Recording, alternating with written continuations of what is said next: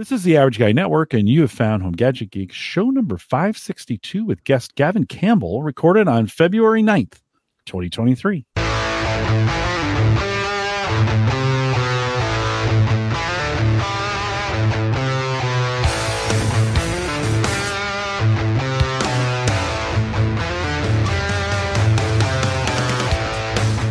Here on Home Gadget Geeks, we cover all the favorite tech gadgets that find their way into your home. News, reviews, product updates, and conversation, all for the average tech guy. I'm your host, Jim Collison, broadcasting live from the AverageGuy.tv studios here in a beautiful Bellevue, Nebraska. I cannot wait for summer to get here. I never say that, but I'm ready for the winter to be over. And, of course, we'll post a show with some world-class show notes at theaverageguy.tv. This episode's affiliate sponsor, don't forget Nespresso. Use the code MQU, capital MQU 328. Get $40 off any machine purchase of Nespresso. And if your coffee's terrible, it doesn't have to be. Like, you don't have to have terrible coffee. Sarah bought me an espresso a couple years ago, and it's one of the things that saves me with the pod. Put it in, get some good coffee. You can have it too. Code MQU 328. Just write that down, MQU 328. $40 off your first machine, and you too can be rocking some super. I don't want you drinking bad coffee. Okay, don't do it. It's bad for you. $40 off your first machine, and I think it's Aaron Lawrence approved. Check it out at Nespresso, Nespresso.com. Do that today. Big thanks to Marv B, who joined us last week, and if you haven't listened to that show, caught up to it, kind of your traditional home gadget geeks in a lot of way. Marv, thanks for coming on. If you haven't caught 561, go out and listen to it now. And then big thanks to our Patreon subscribers who are finding value. If you're finding value in this podcast, you can support it via Patreon. Head out to theaverageguy.tv/Patreon. John Biggs sent some beer. We did in the pre-show. By the way, if you're a Patreon subscriber, you automatically get the pre-show. But in the pre-show, John sent me some Perpetual Darkness. Kind of reminds me of my own soul at times. Barley wine ale. 9.5%. John, thanks for, how to send beer. So I appreciate you doing that as well. Gavin Campbell's with us. Gavin, always great to see you. Thanks for saying yes. You had a busy day. You're squeezing me in somehow. Thanks for I think you're peeking in on a tech call at the same time. Thanks for coming out. No problem. Thanks for asking me again. I saw the message pop up because, it was funny because I was thinking, maybe I should reach out. It's probably time that I come back on again, give you an update. There's been some significant changes in my house, but we'll get into that. Yeah, we'll get into that. It's always good to have you. I appreciate you saying yes. Going back to an episode, we had Dave McCabe on the program, 4, 5, 6 weeks ago, I think. And, he talked about getting into woodworking. And this week over at warpedboards.com, Dave has launched, so just like it sounds, warpedboards.com. I'll have that in the show notes so you can go out there and take a look at that. He's taken everything he talked about on that show and made some products. He's got a bottle opener, and he's got some cutting boards. He's got some flight boards that are available out there. And he's got a whiskey smoker that I picked up from him. Right off the store, $25, all CNC'd. You can see I already used it in there. We tested it out last night. I made a video for Dave. Little screen on the inside. You add a little bit of he actually even sent me a bag full of shavings to put in there. Throw the shavings in, put it on top of your cocktail, take your torch, hold it for about 5 seconds, and it drops smoke into the drink. If you haven't tried that before with whiskey, I'm not sure I'd do it with the beer, just to be honest. That would be I don't know if I'd go with that, but on the whiskey end of things, really delicious. Made 2 old fashions with it last night. One for me, one for Sammy. We tried it out, a little bit video. If you haven't checked out his site, warpedboards.com, I know he'd appreciate it. And, long time. Dave's been a long time guy in the community doing woodworking stuff now. Check it out, warpedboards.com. Gavin, what do you think? We spent a little time talking about this in the pre-show, pre-show, you and me. Yeah. Yeah, what do you think? That's pretty cool. Huh? It's pretty cool, and you educated me on what it was actually for, because this is the first time I've actually seen something like this where you smoke your whiskey. Yeah, and I thought that was really cool. It's a good party trick because it looks cool. Like you put this thing on top of the glass, and then you light it, and it flames up the top, and the smoke comes out the bottom, and then it kind of swirls around in there. You can leave that on there for 30 seconds, a minute, whatever you want. when you pull it off, the smoke stays in there. It's just a good, just a really good party trick, right? One of those kinds of things. So kind of fun. Did add some good flavors to it. And Brian says you may have to pick one of those up. It's pretty cool. And of course, Sports Dave. So if you're so inclined, warpedboards.com. Gavin, of course, you're from Home Tech, or your podcast, hometech.fm. And I went over there and peeked at what you guys are doing. You had a story about a school on the East Coast whose home assistant failed. Not really. No, not they're really, not. Not really. It wasn't really home assistant, right? But they installed some lights that were kind of green, and then the software that broke down, and they couldn't. Just give me the Reader's Digest condensed version of that. Was pretty cool. Oh, I guess. Well, the school put in some automation with their lights, and they have it was all software based, and I guess the system that controlled it all kind of went down, so they haven't been able to turn off their lights for over a year. It just sits on. I think they're LED lights, so they're saving money that way. It could have been worse, but at some point I would have just gone and flipped breakers. But yeah, well, yeah. Why? That's what I was thinking too. Why not just start hitting breakers? Teachers were complaining because they couldn't turn down the lighting. I mean, we're going to talk about home automation tonight, and this is all real stuff, right? When you start thinking, if your hub goes down, or the power goes off, or whatever, right? You kind of get stuck in this situation. It does sound like they got the right part and maybe the right contractor, and they're like, okay, this time there needs to be an override put in so we can override all these systems, right? But certainly the city is paying that power bill for those lights to be on 24/7. And you're right. They are, they're energy efficient lights. So it's not like they're burning incandescents the whole way out. But that's a real concern with home automation, right? When we're thinking about setting this up, you were a Habitat guy for a lot of years, right? And I think the value of the Habitat was that it would work if the internet went down. You've recently made a change and are now using Home Assistant. We've talked about that here. Uyghur's he got me on it. I'm on it here. Why the switch? Why go from that? I mean, you were writing applications for it and all that other stuff. Why the switch? It was mainly, at first it started out as curiosity. I've heard everybody talk about Home Assistant, how great it was, the things it did. And I got a little curious. So, I loaded up Home Assistant on my system. And one of the listeners of the Home Tech show, he kind of gave me that extra push. He was going to send me the Home Assistant Yellow at some point, but we couldn't get a Raspberry Pi. Which is hardware, right? I mean, which is their hardware. Yep. Yeah. So at that point, I was like, I don't need their hardware. I'll just run it in a VM on my Unraid server, which I did. And then it kind of just took off from there. Like, as soon as you start getting into it, you're like, oh, this is cool. This is cool. And went from there. Yeah, just from a basic user experience, this is what snagged me on it. Like the dashboard setup is everything I've ever wanted in home automation dashboarding. Like Habitats was always, it was kind of there, but it was not really what I wanted. Even trying to use some of the Amazon or some of the whatever hubs, that come in don't really work as well. Man, the web browser, the dashboards, the way they allow you to create those with radial buttons and on and off switches, that's what pulled me in. Was that a similar experience for you? Yeah, they seemed a lot more polished to me. Everything from their app to their interface to their dashboards were more polished. When I was on Habitat, I was using a lot more other services. So for their dashboard, I was using Sharp Tools, which is a web-based, alternative, and I found I had to augment it with other tools, where with Home Assistant, everything was just integrated. Mm-hmm. Did you find Home Assistant had more integrations than Habitat did with the equipment? Now, it's not like you have every single home automation device that's there, but for you, were the integrations easier?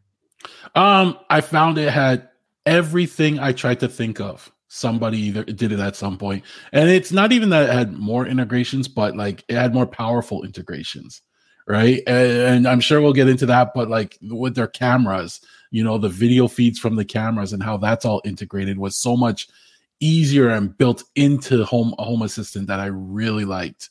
And that's one of the things that really impressed me. Yeah.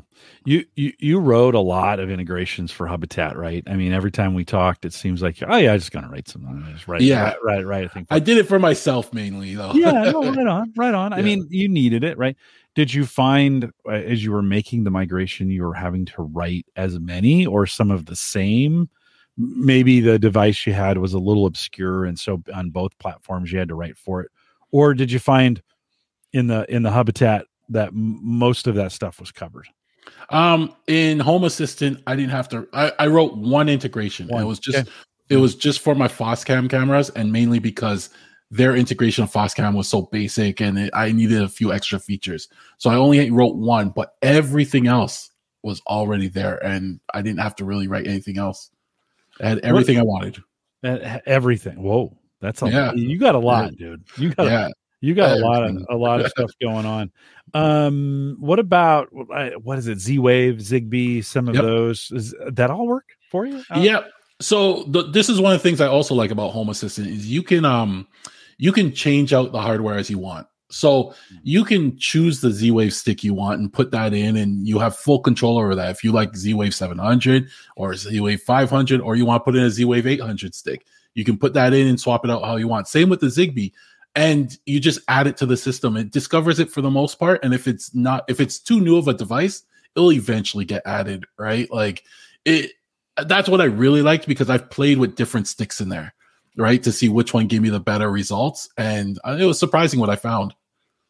Building automations, but as we compare Habitat to Home Assistant, building the automations, how did you find the difference between those two platforms on getting automations to work? Pretty close? Pretty close. The Habitat rule machine is actually very powerful, right? So I found that one probably is more powerful in some aspects. But all my automations I was able to do in Home Assistant. And if you want something more powerful in Home Assistant or something more visual, you can even like install Node-RED. I don't know if you're familiar with that, but it's almost like a graphic. You draw out your automations type of thing. Right. You can install that, and that's integrated in as well. So it gives you that extra power, extra flexibility. I think Uyghur did that for one weekend and then shut it down. He got all excited about it, did the whole thing, and then shut the whole thing down. Do you still have both running in your environment? No, I actually have shut down the Habitat now. It's a hub sitting on top. I feel bad every time I walk by it. Like it felt like it was watching me every time I migrated something else over. Judging me. Why aren't you using me? Yeah. And I one day I have to boot it back up and back up all my code I've written on that, because who knows if one day I'll need it, right? Yeah.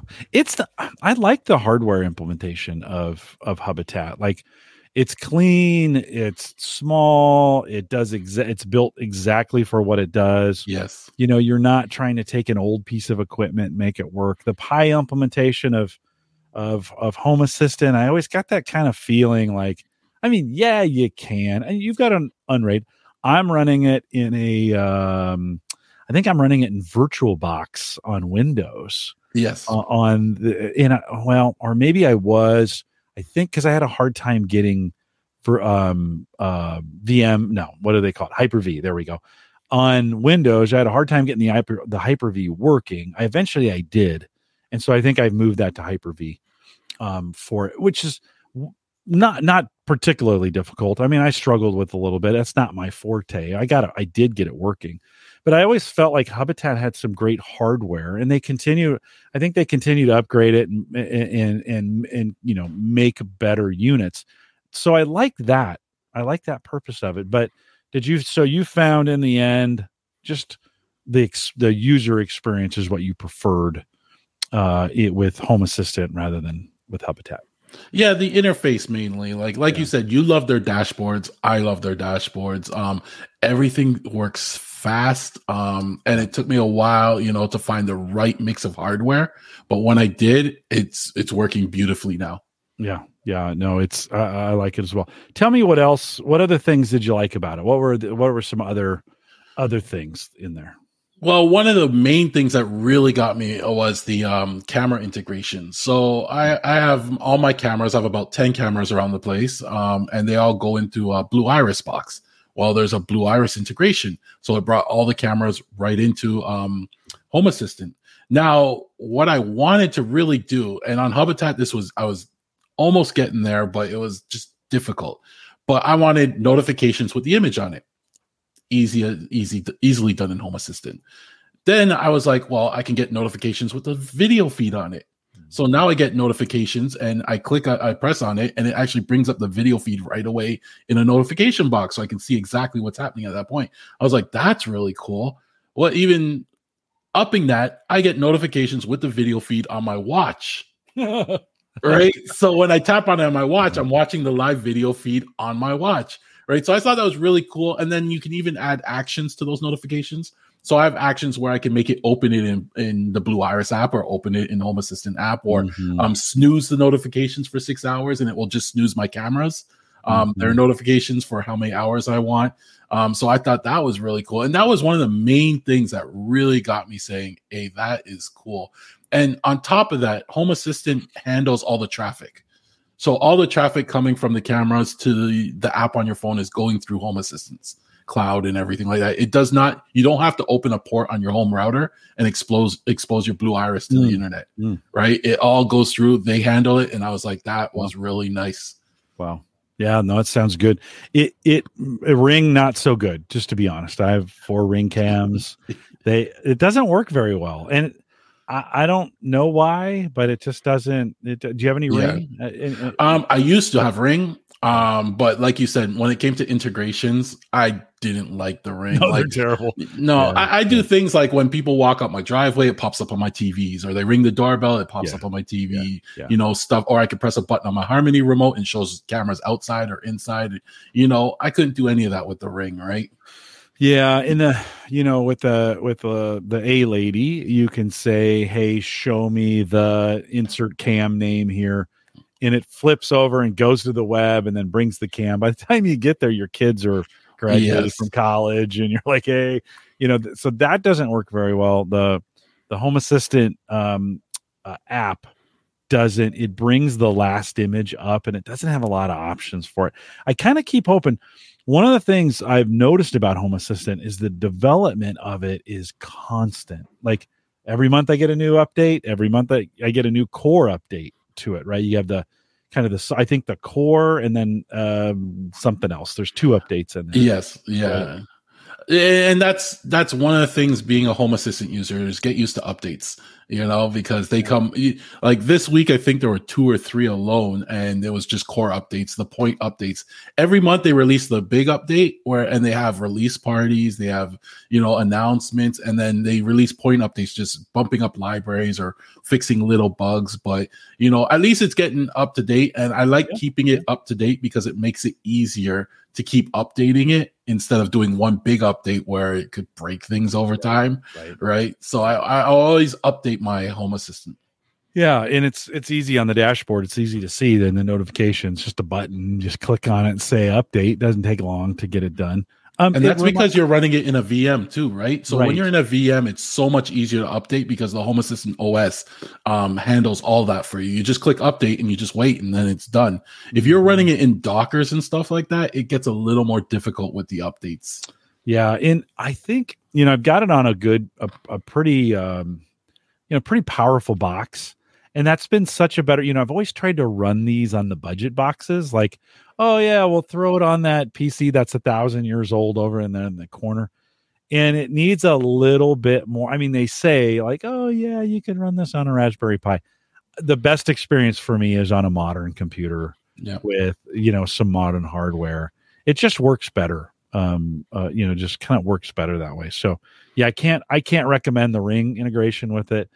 Just doesn't work very well. I use it works great for all the lighting. It works great. I get the battery power. I do get the battery power of all the Ring cams, which is kind of nice. That part works out really well.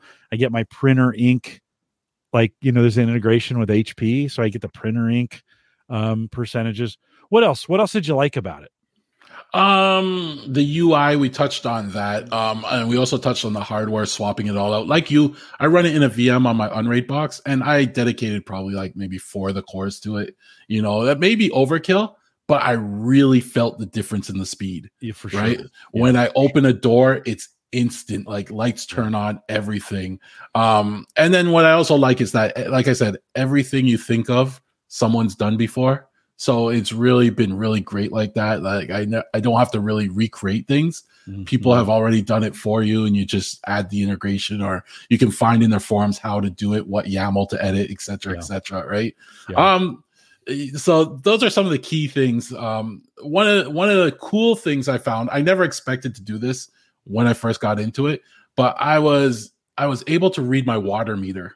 So apparently my water meter sends out a signal, and I had an SDR antenna. Once I put that in there, there was an integration that pulled it in, and all of a sudden it was reading my water meter data. Wow. Yeah, which was I found really cool, because now I can see like how much water I'm using when I water the grass, or you know, like I can get an idea of what my bill is before it even comes in. And even on top of that, it was picking up the water meters of all my neighbors.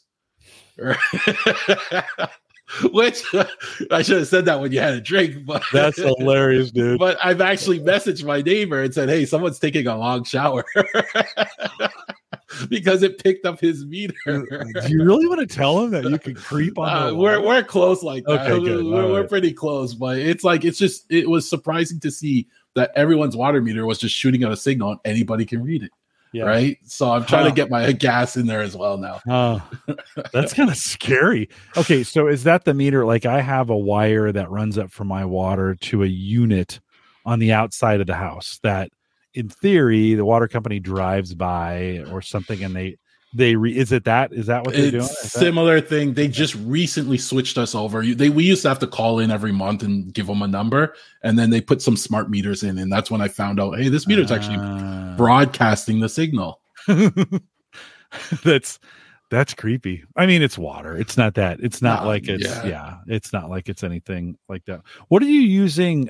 So from an interface perspective, what are you looking at? I mean, I know they have an app for the phone, but what do you have it up on your desk? What do you use? Just use a web page to view it, or what are you using? Well, most of our interaction through it is through the A Lady, right? Okay. So anything we have some things automated, but a lot of the interaction for pretty much anything is through the A Lady, where you know we could tell her to turn on the fireplace or turn on the TVs or the backyard lights or anything like that, right?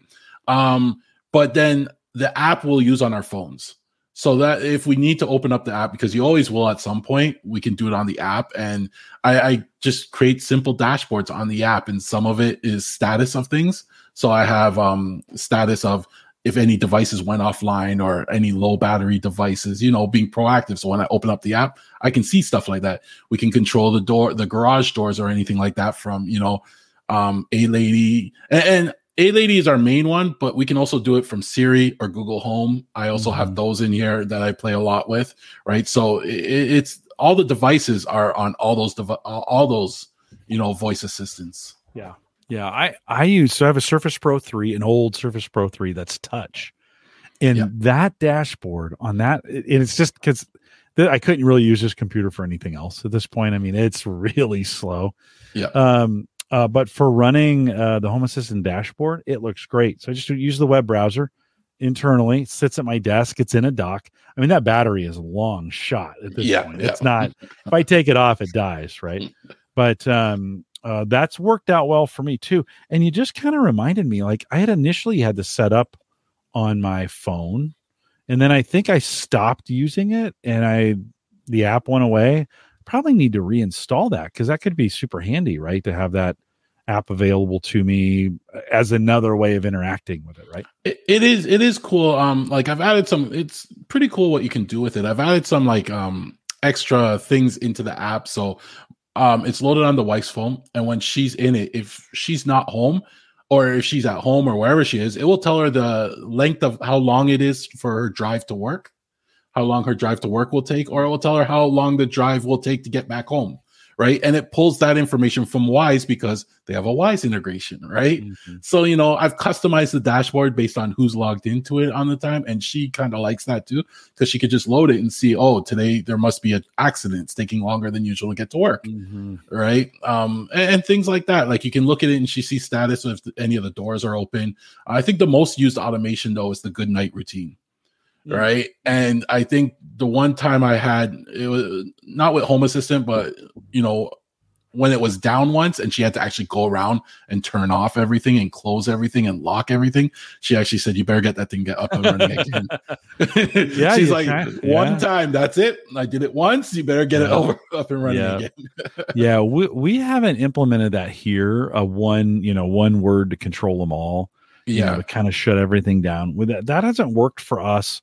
But we do have a lot of integrations for the rooms.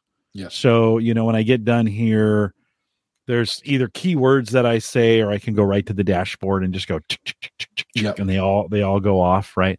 We've got some timing set up for lights where we want to leave them on at a certain brightness in certain areas for a certain length of time.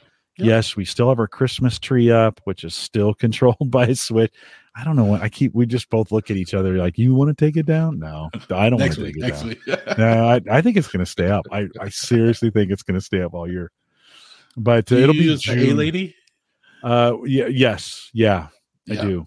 Oh, so do you use the room awareness of it? Like you could just tell her to turn off the lights and she'll know what room you're in and what lights. No, I haven't set those up yet. No, that's a good idea. We do have one in every room. Here's the problem. On the first floor, they're so close together, they hear each other. So that may run. No, that hasn't worked for us. I know for a lot of folks it works great. And it's not like I'm upset that it doesn't.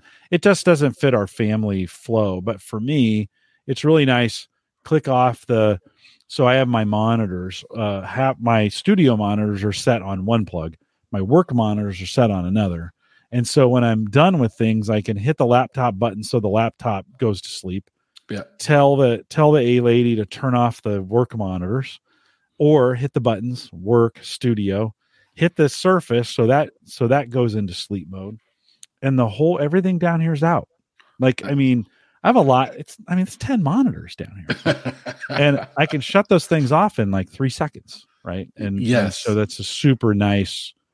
And I can do it with my voice, or I can do it with I can hit them, on the dashboard if I want to do it that way. If I forget, if there's another A-Lady around the corner, I can just say, oh yeah, turn off that light, right, on the way up. So that's kind of the way we use them. Anything else that you found that you really liked? You've got some things you don't like. It sounds like we're being fanboys. You've got a few things you don't like, but anything else and you want to highlight before we move to that list? Just the reliability has been great. Now that I got it all up and running, it has been super reliable for me. And it's almost like I don't even want to touch it anymore. Like it does its thing. It does it fast. And I've never had any issues of it like slowing down or anything like that. At first, it was a few growing pains, I admit. They had one update that actually had a memory leak, and I was testing that over the weekend. That was a bit of a problem, but it's just, other than that, it's been super reliable, and I'm really liking it. Cool. Couple questions coming in on the chat room about this the water meter thing. So let's Jim Shoemaker says, read your own water meter, detect leaks. That could be right. Yep. A usage of it, right? If you're not using water and yet you see it being used, right? Could be a leak when no one's home.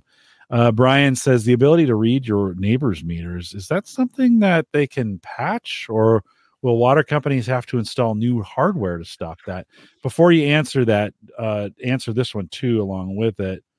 Joe says that's actually really cool. I missed what you were using to read those signals. So what are you using, and do you think, it's kind of part of the service, right? Talk a little bit about that. So it was an antenna off of Amazon, right? If I look at my orders, I'd have to pull it up. But it was... Don't judge a person by his Amazon orders. Yeah, but I can't find it right now. But I think it's called SDR. An SDR antenna. Yes. We'll track that down and throw it in the show notes for the produced show. Yes, but it plugged into the USB and it had a little antenna on a cable that I put on the side of my rack. It had a magnetic, mount to it, and it just sat there and it picked up my water meter. And yeah, it looks like all of our water meters in the area are just broadcasting this signal, on that frequency. On the same frequency. Listen, the water company's not anticipating somebody coming along and hacking, like getting one of these antennas. Like, until you mentioned this, I never would have thought that this was even out there. But the whole intent, right? They broadcast the water meter signal so that they can drive up the street and collect your information. That's kind of why they drive around. That signal is letting off your usage plus your address, I think, is what it does, right? And so they drive around and collect this data. You'd think there'd be better ways to do that in 2023, but that's what they do. That's the way they're doing it right now. It's a utility. So I don't know, like, Brian, to your point, I don't think they would want to patch this. That would make their reading unavailable, right? It would make it it would just make it more difficult for them, because even the gas company, I see the guy come up and he just seems to wave something and pick up the gas meter, and then he's on to the next house. And the electrical company, I don't know, I don't ever see a guy ever walk up to that one, but they must have something too. I've been trying to see if I can get those signals as well, right? Yeah. Oh, hold on. It took me a second to realize what you said. It's like, oh yeah, you could tap into that. Well, you'd think in 2023 the utilities would come together and have a unified way of collecting that it would send that data in. And I bet they do in some cases, rather than have them drive around and collect that data. Couldn't they? I mean, we have some things now. They should just be able to, I know. Don't you think? Let's see. Alex says you can't remotely disconnect it or anything. Well, yeah. I mean, you could disconnect it, but the power or the water company, that's how they're billing you, right? Yeah. So if you disconnect it, you're probably going to get. And Alex does say the only thing it's probably just broadcasting usage, and that's that's the whole purpose of it, right? All it broadcasts, I think, is just the number of the meter and then the current value of it. That yes, because the number, that's probably a unique identifier to you. Yes, and then whatever the value that they're trying to pull off of that. Yeah. Well, that caused a little more ruckus than I thought.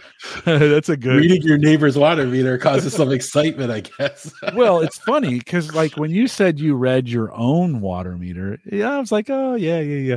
But then when you mentioned the neighbors, like, that's a whole different, like, that's like stealing your neighbor's Wi-Fi, Yes, from it. No, I've had those thoughts out in the shed, and I've got a Wi-Fi extender in the kitchen that covers the deck, but it doesn't quite make it all the way to the shed. But I am really close to my neighbor's house, and they have an open. And I was like, no, I'm not going to do it. I don't want to show up on there. I don't want to be the guy because I've named everything. He would know. He would know. No, don't want to be that guy. Okay, what in this transition, what kind of things do you not like about it? We've been very positive so far. Yes. What have been some of the negatives? Well, first off, everybody, I think, gets intimidated when they first run it. It's a big learning curve. There's a lot to it. Understanding just the terminology or where things are, entities versus devices versus integrations versus add-ons, it gets intimidating. When I first loaded it, I was just presented with hundreds and hundreds of entities, and entities are almost like properties of a device in a way, right? And you were just like, this is a lot of information. So I started hiding them. I hide a lot of the entities, disable or hide ones I don't need, just to get them out of the way so it's not as intimidating. So that was the first thought. There's still, Home Assistant is in the process of migrating everything to the GUI, to the user interface, right? But there's still a lot of things that you still need to drop down to YAML to edit. But over time, they'll migrate more and more of that out of the YAML. But when you get to know YAML, it took me a little bit to get used to it. You could do so much in that YAML, but it's a steep learning curve, but you could do things faster. Like when I was designing my dashboards, for example, there are times when you had to add 10 different buttons and all the clicking, you could be there forever. Well, I would just drop down to YAML, copy and paste code, paste it 10 times and just change the entity name. And then I was done. Dashboard's all done. Or I just copy the whole dashboard YAML over to another page and just edit what I want. Right. So as powerful as it is, it's still like YAML is still like a scary thing that you have to get your hands on. Well, it's a living. They're working through a whole. I mean, they're working through a whole dynamic change that's going on with home automation. Right? Yes, and they're changing things all the time. Habitat was the same way in some regards, right? Because all these standards are changing. So there is a lot going. There is a lot going on with that. Do you think? I mean, there's a lot of home automation companies coming and going too, where they're there for a while and then they're gone. Does that play into any negatives on Home Assistant at all? No, Home Assistant's been here for a while. I mean, last time I tried it was years ago, and I didn't like it back then because it wasn't as user friendly as it is today. But it's been here for a while. It's open sourced, so there's a lot of people contributing to the code that want to keep it running. Yeah. I don't see it disappearing anytime soon. Okay. I think they're making some big strides this year. This year they say is the year of the voice. They started working on integrating their own voice assistant. Oh, right. So they've partnered with, or they've actually, I don't know if he acquired or he's now an employee of theirs, and he made the Raspy project, which was like a hardware-based home voice assistant. Open source, right? It's open source. Yep. Yeah. Well, they're working to integrate that, and they just recently showed off like the first piece of that integration, where they're working on, you can interact with your home through a text, through like if you, instead of voice right now, through text. So I can type in, turn on this light, and it will translate that into the command and take it from there. And then the next steps, they will start working on translating the voice into the text, and then that text gets translated into the command, right?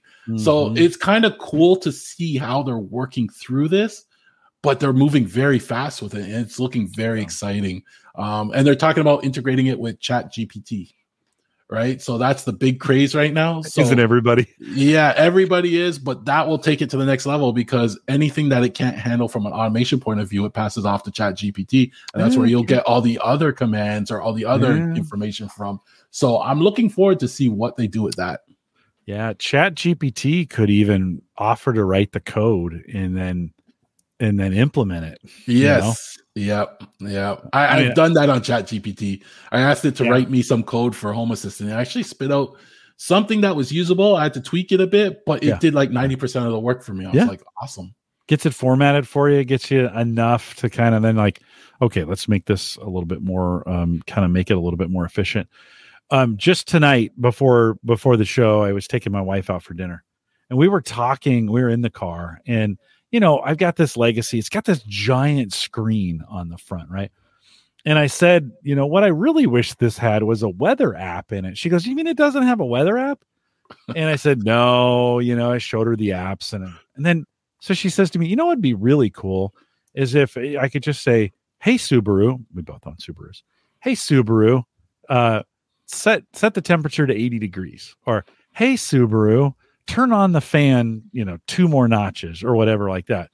And it kind of got me thinking, like, yeah, why don't we have voice assistant in these cars for those kinds of controls? I know you don't want that to be the only way to do it. Right? Yes. For a lot of people, but boy, that could certainly be handy. Alex does remind us, going back to the meter conversation, he says they also check manually for odd readings. So like, and some municipalities, some companies, these things do come in automatically. They just come out, they leave that check for that on odd occasions, right? They also send them in remotely as well. This is what he's saying as well. My company does installations for programs that does just that. He does say weather stations and tire pressure sensors with SDR as well. So, and this is just to touch on that, but my next project in spring, I was actually going to look for some soil moisture sensors that I would be able to pick up with the SDR as well, because those would be great to know where I have to water more. Yeah. Yeah, no, right on. Oh, I'm gonna have to follow you on this one because this would be. I'm always like, why I can't have how many water sensors would you want in your yard to know? Like, if you just think about it, your geography of your yard, how many sensors would it take you for you to feel like you had most of it covered? What do you think? For me, I would probably put it in. I'd only get a couple and put them in the areas where I think I'm underwatering. There's certain areas they look like they're getting a lot of water and they're great, Right. But there's certain areas where no matter how much water I run, it seems like I'm still underwatering. I have this one big tree, and I think it sucks it all up from the grass. So I'd probably just get a couple and I'd stick it in those spots just so I know. Yeah. Yeah. So throw a number out. What do you think? What do you think if you were going to go buy some sensors? Put them in the I'd ground. be probably 3 or 4. Oh, okay. Wow, that few. I was thinking more like 10 or 12. I'll start at 3 or 4 and end up at 40. Well, you buy a half dozen, and then by the time you get them in, you can't find them anymore. So then you got to buy another brand, right? Because that brand went out of business, right? Those kinds of things. Yeah, I'd put a couple out front, and then maybe 3 in the front yard, and maybe as many as 5 or 7 in the backyard. There's just because it slopes down. I'm in the same situation. I don't know, and I'd love to be more efficient with my watering, right? On that now. Some would say, well, okay, duh, Jim, if the grass is green, it's fine. If it's brown, you need to water it more, right? Yeah. That works. I want to water it before it gets to the brown. I want to know. Yeah, right. And sometimes, like, no matter how much water, there's certain sections of my lawn, no matter how much water I put, I think I'm running it long, it still starts to turn brown. And then I realize that tree is sucking up all the water. There's another section where apparently I have a cinch bug issue I have to take care of next year, So, but it would be nice. My backyard lawn just grows like crazy. That one's green, right? Yeah. I'm trying to do less lawn, just to be honest. So I don't. Me too. I'm replacing. The lawn with other things, just like other things that maybe don't require so much water. Hey, this antenna, where do you actually have it? This since it's getting so much traction on the podcast tonight, where do you actually have it located? Does it need to be outside or is it inside? Where do you put your tank? Well, for now I'm only picking up my water meter, so it's pretty much it's part of my rack in the basement, and the water meter's down there anyway, so I don't have to worry about it. Who knows when I go with the lawn moisture sensors if I may need to relocate it. But in terms of my other antennas, I have the Zigbee and the Z-Wave antenna, and what I did with those is I got some extra long active USB cables. And I ran those USB cables all the way from my rack to like the center of the basement roof. I have an open basement. Okay. And so now it's centralized in the house. And that made it so much better for the signal all around my house for all the devices to get to it. So it's away from all the electronics because my rack's in the front corner of the house. So now I put it the antennas sit in the middle of the house.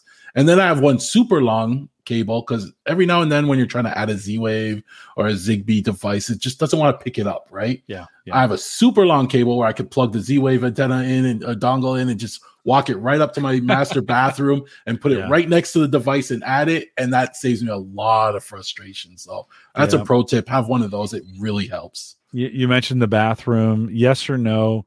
Is it okay to put one of those smart devices in the bathroom? Would you have an assistant in the bathroom as well? I do. Oh, wow. The assistant. Actually, I have one in the wife's bathroom, the one she likes to use a lot. And she actually uses a lot. Is it going to rain today? What's the traffic like? What's the weather like? So she actually, I hear her using it a lot, and I'm afraid to take it out of there. So I'm assuming it's the puck. It's the puck, and I have it on a little mount that sits over the plug, right? So it sits right there, and she uses it a lot. Yeah, we use it more and more all the time. You said active USB.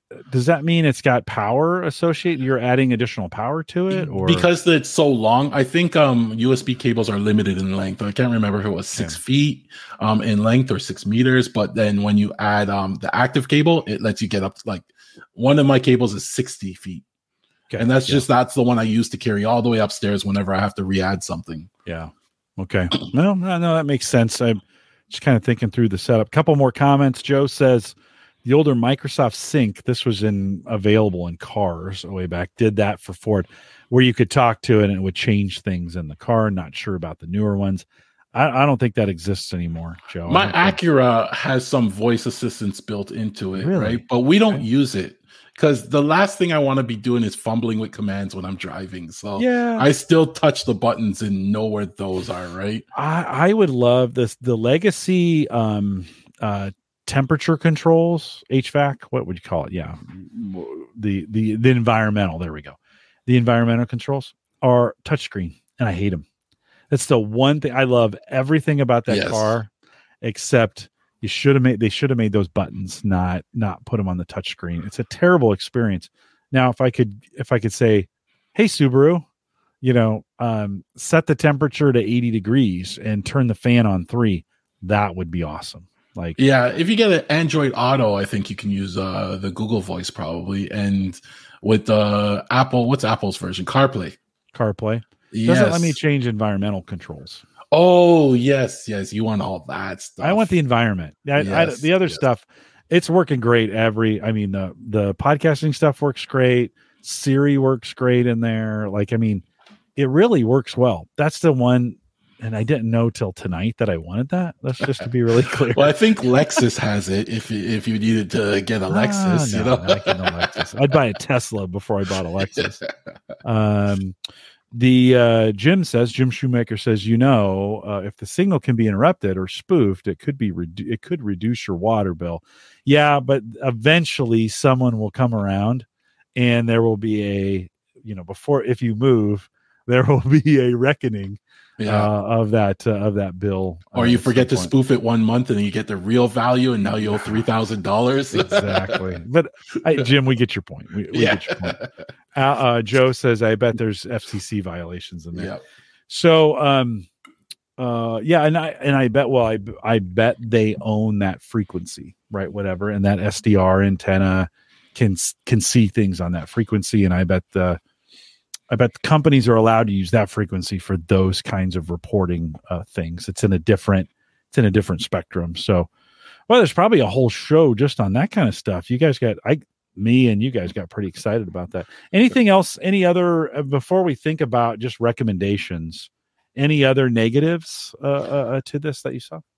Just be used to changes, right? Like it seems like a system that's constantly changing. So a lot of the YouTube tutorials you may look at could already be outdated, right? And that's what I found. I would look for things and it was already outdated. It was already, changed. So that kind of got a little frustrating. So I kind of had to poke around and learn some of this stuff myself.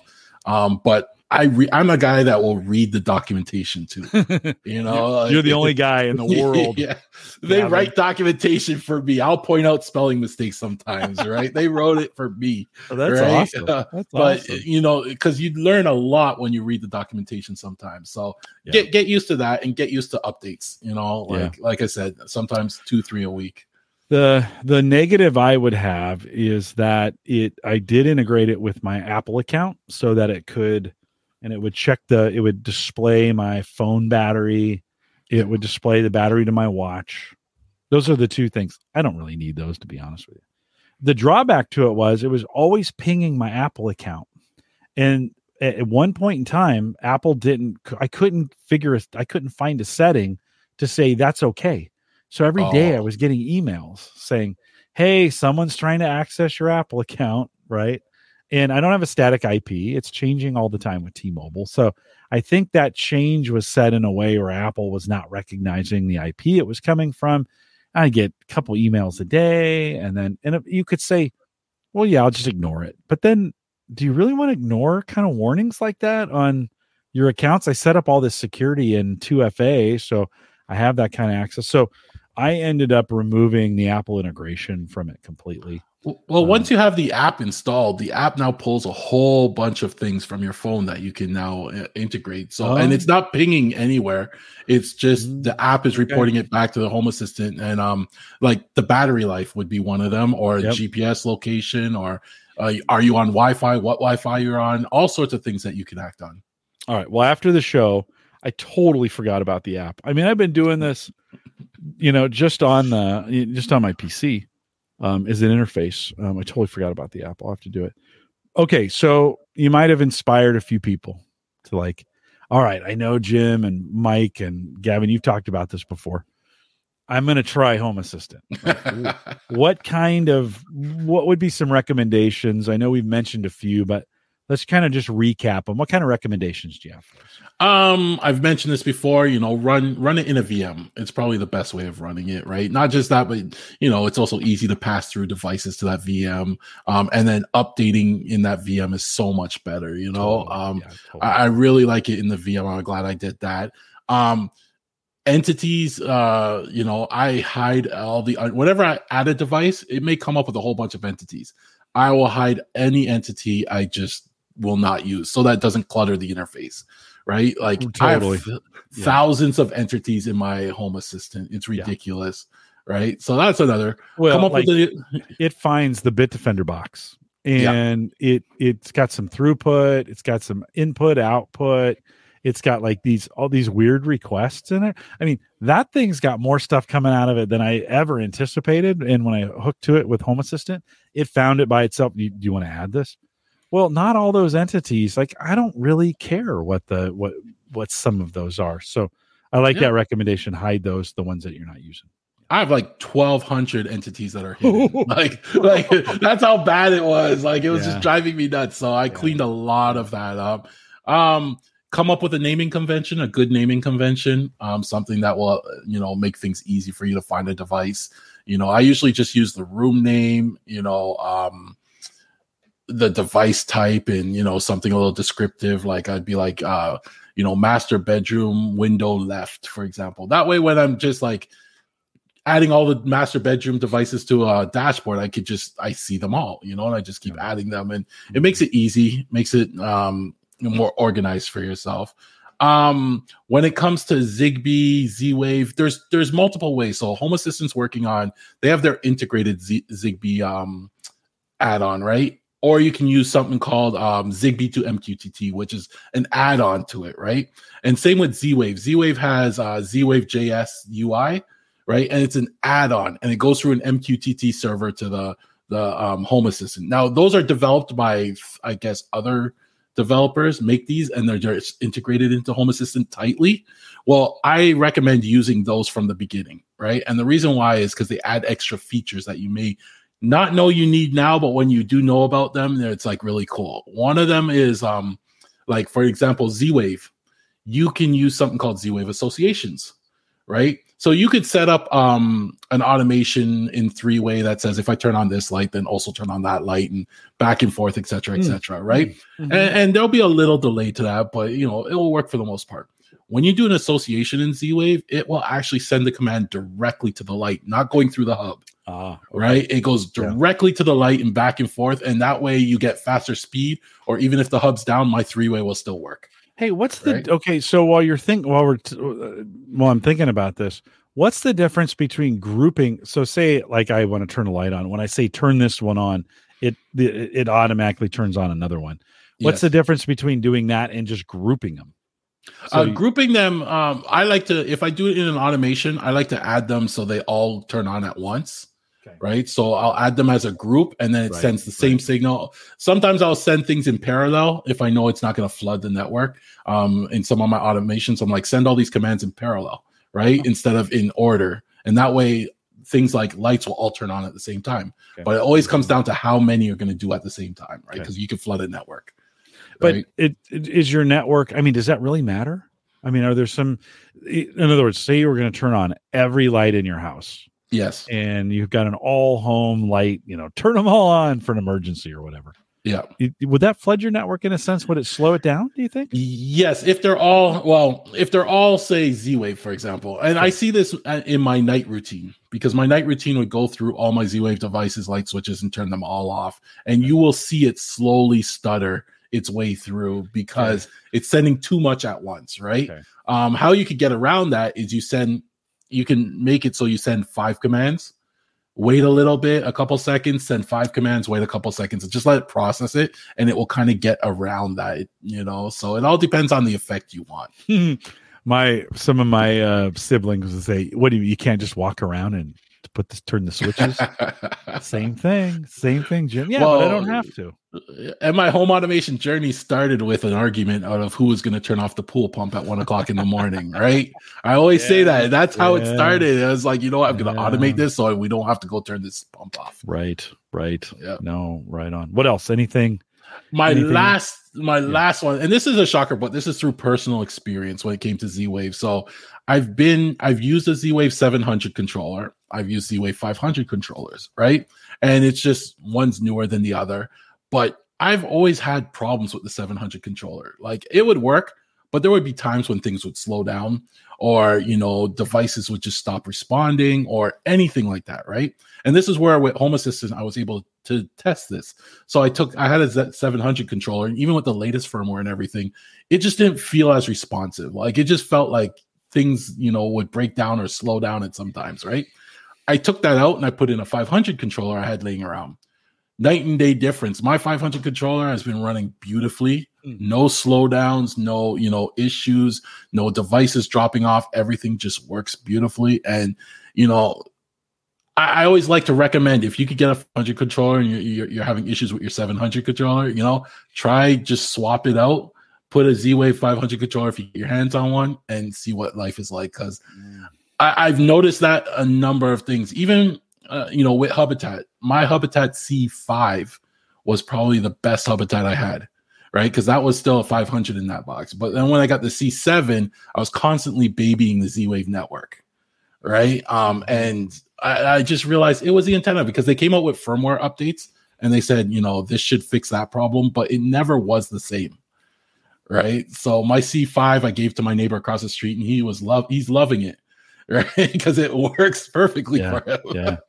Could I I don't have a Z-Wave. Z-Wave's built into the Habitat, right? Yes. The Z-Wave antenna. Yeah. But that's the only Z-Wave antenna I have. If I was going to Habitat, if I was going to Home Assistant, is there any way to let that continue to still be the Z-Wave antenna, but control it through Home Assistant? Yes. So in Home Assistant, there's a integration or an add-on for Habitat. Oh, well, I didn't know that. Oh, you locked up. 1 second. Hold on. We'll see if we get you back. See if we you're back. All right. Yeah. Back. So no, there's an add-on in Home Assistant for Habitat, and in Habitat there's an app you can add, and it will sync them.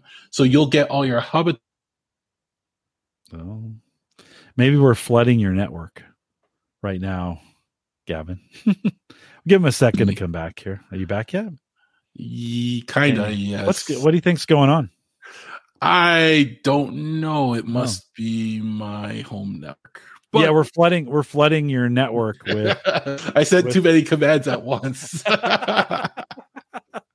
We'll give it it's okay. It's okay. We'll give it a second. So there's an integration between Home Assistant and Habitat. Now, if I sync those two together, is that going to duplicate things? Like if I've got stuff already set up on Home Assistant, will that duplicate the stuff that's on Habitat too? No, you can choose what you want to export and import. So what I did was when I first did my migration, I didn't have a Zigbee or Z-Wave dongle, so I used my Habitat as the antenna, and all the devices were exported to my Home Assistant. Okay. So it's using the Habitat Z-Wave. Yeah. Like, dude, this is like a revelation to me because I don't have anything Z-Wave. What would I if I was going to have Z-Wave or Zigbee, what would I have that uses that? In terms of like devices? Yeah. What kind of devices? Well, for one, my Z-Wave, all my switches are Innovelli switches and they're on Z-Wave. Okay. Right? So I've pretty much like every switch in the house, and that's mainly because of my ADD. They all have to look the same. So I have them all as Innovelli's reds, and they do some cool things I have them doing. And then all my sensors, I recently migrated over to Zeus, so they're all Z-Wave as well. Right? But I do have some Zigbee sensors, some acquired devices, also. So it all depends on the brand. Like I always like to settle on one brand of a certain device and then get to know them inside out, all the quirks, so that when things go wrong, I know how to troubleshoot it. And it's easier than having 10 different brands.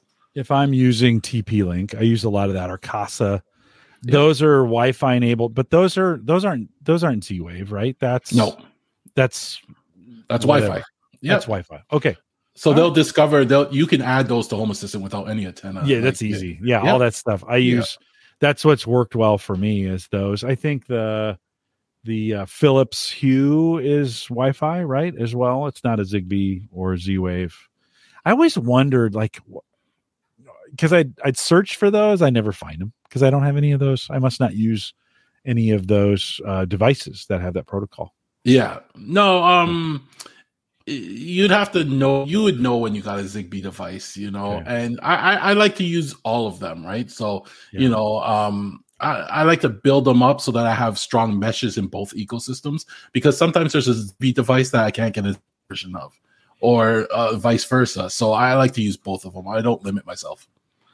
Brian thinks the water company now is hacking your Wi-Fi to slow you down a little bit. They heard what I'm doing. Oh, you shouldn't have said anything. The water police will be out tomorrow. They'll be like, "Are you no, good stuff." Well, every time we have this conversation, I always go back. Like, you got me last time we talked, or maybe it was 2 times ago, to go back and look at Habitat. Because I was like, okay, I've got that device, and I think I have a C5 too. That'd be an older device, right? From them. Yes, so it would be a great experience. I really like the C5 box. Okay. So if you're you will have a great experience with that one. Yeah, that was one of my favorite ones. Well, it's sitting there, but I didn't realize I've moved to Home Assistant. I didn't realize you could connect the two together. So use it for the antennas. I got some. No, totally. Yeah, no, all of a sudden it makes sense to keep that thing around, right, for its antennas. Okay, 2 things. One is that I'm going to work on that integration to see if I can get that working. 2 is get the app installed. Like, I think I've been missing out on the app, on the app bit of it. Would it make any sense to have the app on an Android? I have an Android tablet that I use for some additional home automation dashboard stuff. Would it make sense to have the app installed on something like that as well for its, I don't know, any advantage to having it installed on other devices, or does it just confuse it? It may just confuse it. If it's working, if the web is working for you, the app may be a little more responsive, though. I don't know. It depends on the age of the device. So maybe the app may be a little nicer, display a little nicer, easy to work with. Will the app work when I'm away from the house, or is that going to be tied? Do I have to have that enabled in some way where my Home Assistant is viewable on front to the outside? So you have a couple options here. Some people go the free route where you can expose your router, your ports through your own reverse proxy and have it connect that way. I just thought that was too much work for what I really wanted. So I pay for the Nabucasa, they have their own reverse proxy, and that just makes life so much easier. It's $5 a month or something like that and I get to support, Home Assistant at the same time. So if I'm using their product, I'm happy to support them, and they're making my life so much easier. And it's not that expensive. Yeah, no, it's a good thing to think about. I haven't had the need to control things outside of the house yet, but maybe that situation is coming up. Gavin, let me ask you one more question before we wrap it up. Of course, we've spent some time with Christian a couple weeks ago talking about LastPass. Yep. And that beer started to kick in for sure. Like, my speech is slowly just going to start drifting off here. That was 15 minutes ago. You're only now realizing. That's exactly right. You're exactly right. Did this affect you at all, the LastPass? And are you doing something different, or what do you think about this password manager stuff? That was a great podcast. I have to say, that was an awesome podcast. I learned so much, and I came out of that podcast fearing so much more. He really opened my eyes to a lot of things. Now, I'm a RoboForm user, and I've been with them for many years, and I even have RoboForm set up for my family. Because me and my sister would manage my mom's password. So we have sharing and stuff going on. And if we didn't have a complicated setup like that, I probably would migrate off of it. but I have probably 600 passwords in mine. Right. So, I mean, I did not want to go and migrate, but it's always in the back of my mind that if I ever, have the opportunity to migrate off of it, we even have things like if something were to happen to me, my sister can request access to my account and get to the password to make her life, easier to sort things out, things like that we all thought of. So he opened my eyes. I'm still a RoboForm. I'm glad I wasn't a LastPass user though, and sometimes I I find OnePass and LastPass were very popular. And sometimes I stay away from the more popular things because the more popular you are, the more they'll try and hack it, I guess, right? Yeah. So, RoboForm is not as popular, but they've also been very good to me. So I pay for them. Yeah. Good. No, it's a good story. I mean, it makes sense from that standpoint, right? I mean, it makes sense. I had 380 passwords, so not quite as many. Probably 100 of those though were old accounts that things I tried years ago. LastPass just collected them, and then but you still got to go through. One of the things I've been thinking about is when I do check them, because I've been checking every single site. One, does it still work? Can I get signed in? Right. And then if I'm not using it, can I close it? Can I close the account? Right. And just to make sure that it's something I can do, I don't need to leave dead sites out there. I don't need to leave dead accounts out there. They just don't need to be back. Yeah, you're back. They just don't need to be. Can you hear me? Can you hear me now? Are you hearing me now? Yeah. Okay. My internet's was so perfect all day. Yeah. It was just so much work. And then as soon as we started talking about the water meters, it starts going, you're fine. But it's been a good exercise in cleanup just to go through them. Kind of making sure I've been giving all my sites, I went through all the financial sites first, gave them as long of those passwords as I possibly can, changing every single one, making sure they're all unique. Yeah. That it was amazing how many accounts I didn't log into anymore or even. Right. Yeah. I think I'm going to have to let you go here in a minute. This is getting, I don't know what is going on tonight. It's just. Well, here's the good news. We got through 99% of the content. Awesome. And all as well. Yeah. Well, I think it's been a good experience to go back through and see, like you were saying, you just don't know how many sites are dead. And it's okay. They're dead. They've been closed down. They weren't going to be able to log in, even if they had your stuff. I just want to make sure, one, if I'm not using it, I close it out. Like if I can. If they won't let me close it out, or if they don't have a way of doing that, I just change it to an infinitely long password and kind of leave it. I keep it so I know that I've got it. But it's amazing how many sites don't let you close it out. I get a lot of people signing up for sites under my name, right? For some reason. And I would actually go to that site. I log in, I change the password because it's coming to me. Right. And then I try and close the account. And it's amazing how many don't even have that feature. So I do some random long password and just let it be. Let it be. Yeah.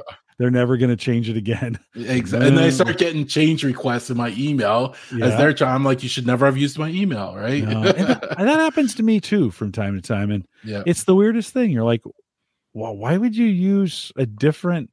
Are you just putting in random email addresses? I don't know what it is. Yeah, I don't either.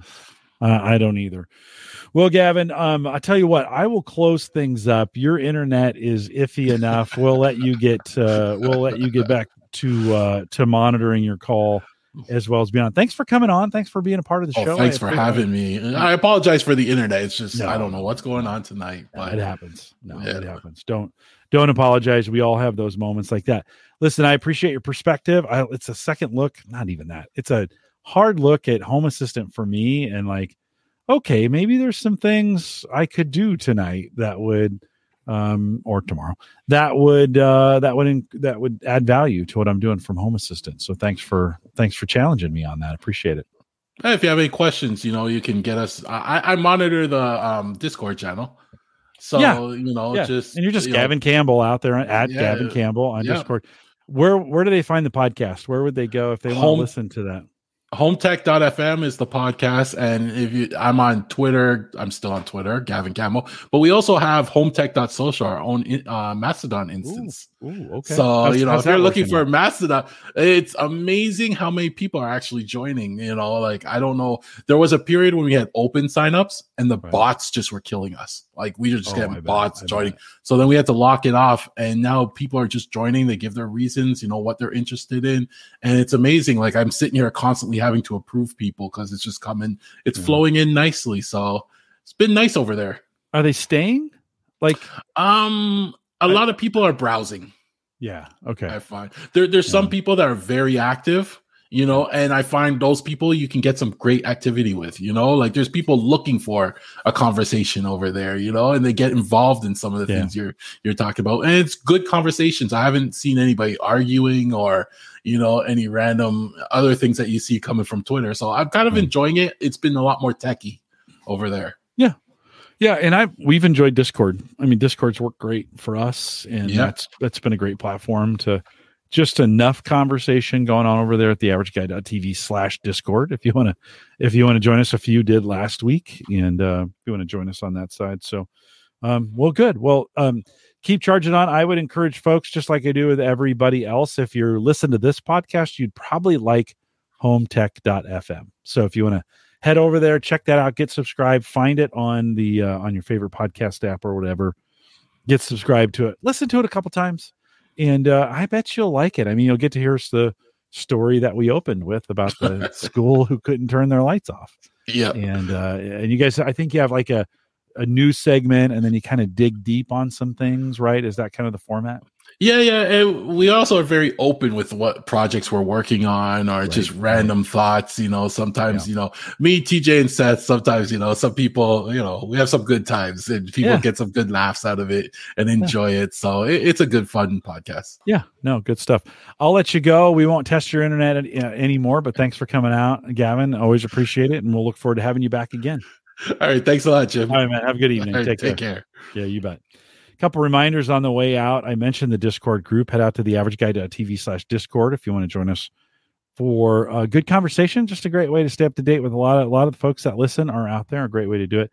Leave us a message if you want me to cover something. A little light, aren't I? Let me move up a little bit. Leave us a message at homegadgetgeeks.com. There's a little microphone there that you could leave a message. Just send me an email, Jim@theaverageguy.tv. If you've left a message, I don't always get the notification for that. Theaverageguy.tv platform, both web and media hosting. Yeah, that beer was. Woo. Powered by Maple Grove Partners. Get secure, reliable, high-speed hosting from people that you know and you trust. For more information, visit maplegrovepartners.com. John, thanks for that beer. Of course, HelloFresh, if you haven't tried that out yet, they have really upped the savings. Save as much as $110 on your first 5 boxes. It used to be kind of $40 off the first box or something like that. Now it's $40 off the first box plus some. So if you haven't tried it, now might be the right time to do it. theaverageguy.tv/HelloFresh. It's a good thing we're at the end of the show. Of course, you can contact the show, Jim@theaverageguy.tv, if you want some conversation. Neil, I always love hearing from you. Neil sends me an email just about every week. Appreciate that. And thanks for sending that out. And of course, subscribe, rate, review, all that other good stuff, regardless of the platform you're on. Thanks for coming out tonight. Brian says he always enjoys the Home Tech podcast, so that's good. Thanks, Gavin, for coming out. I appreciate it as well.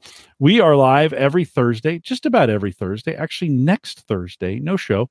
I have a work conflict. One time a year, we do a week of podcasts that we invite all our customers to.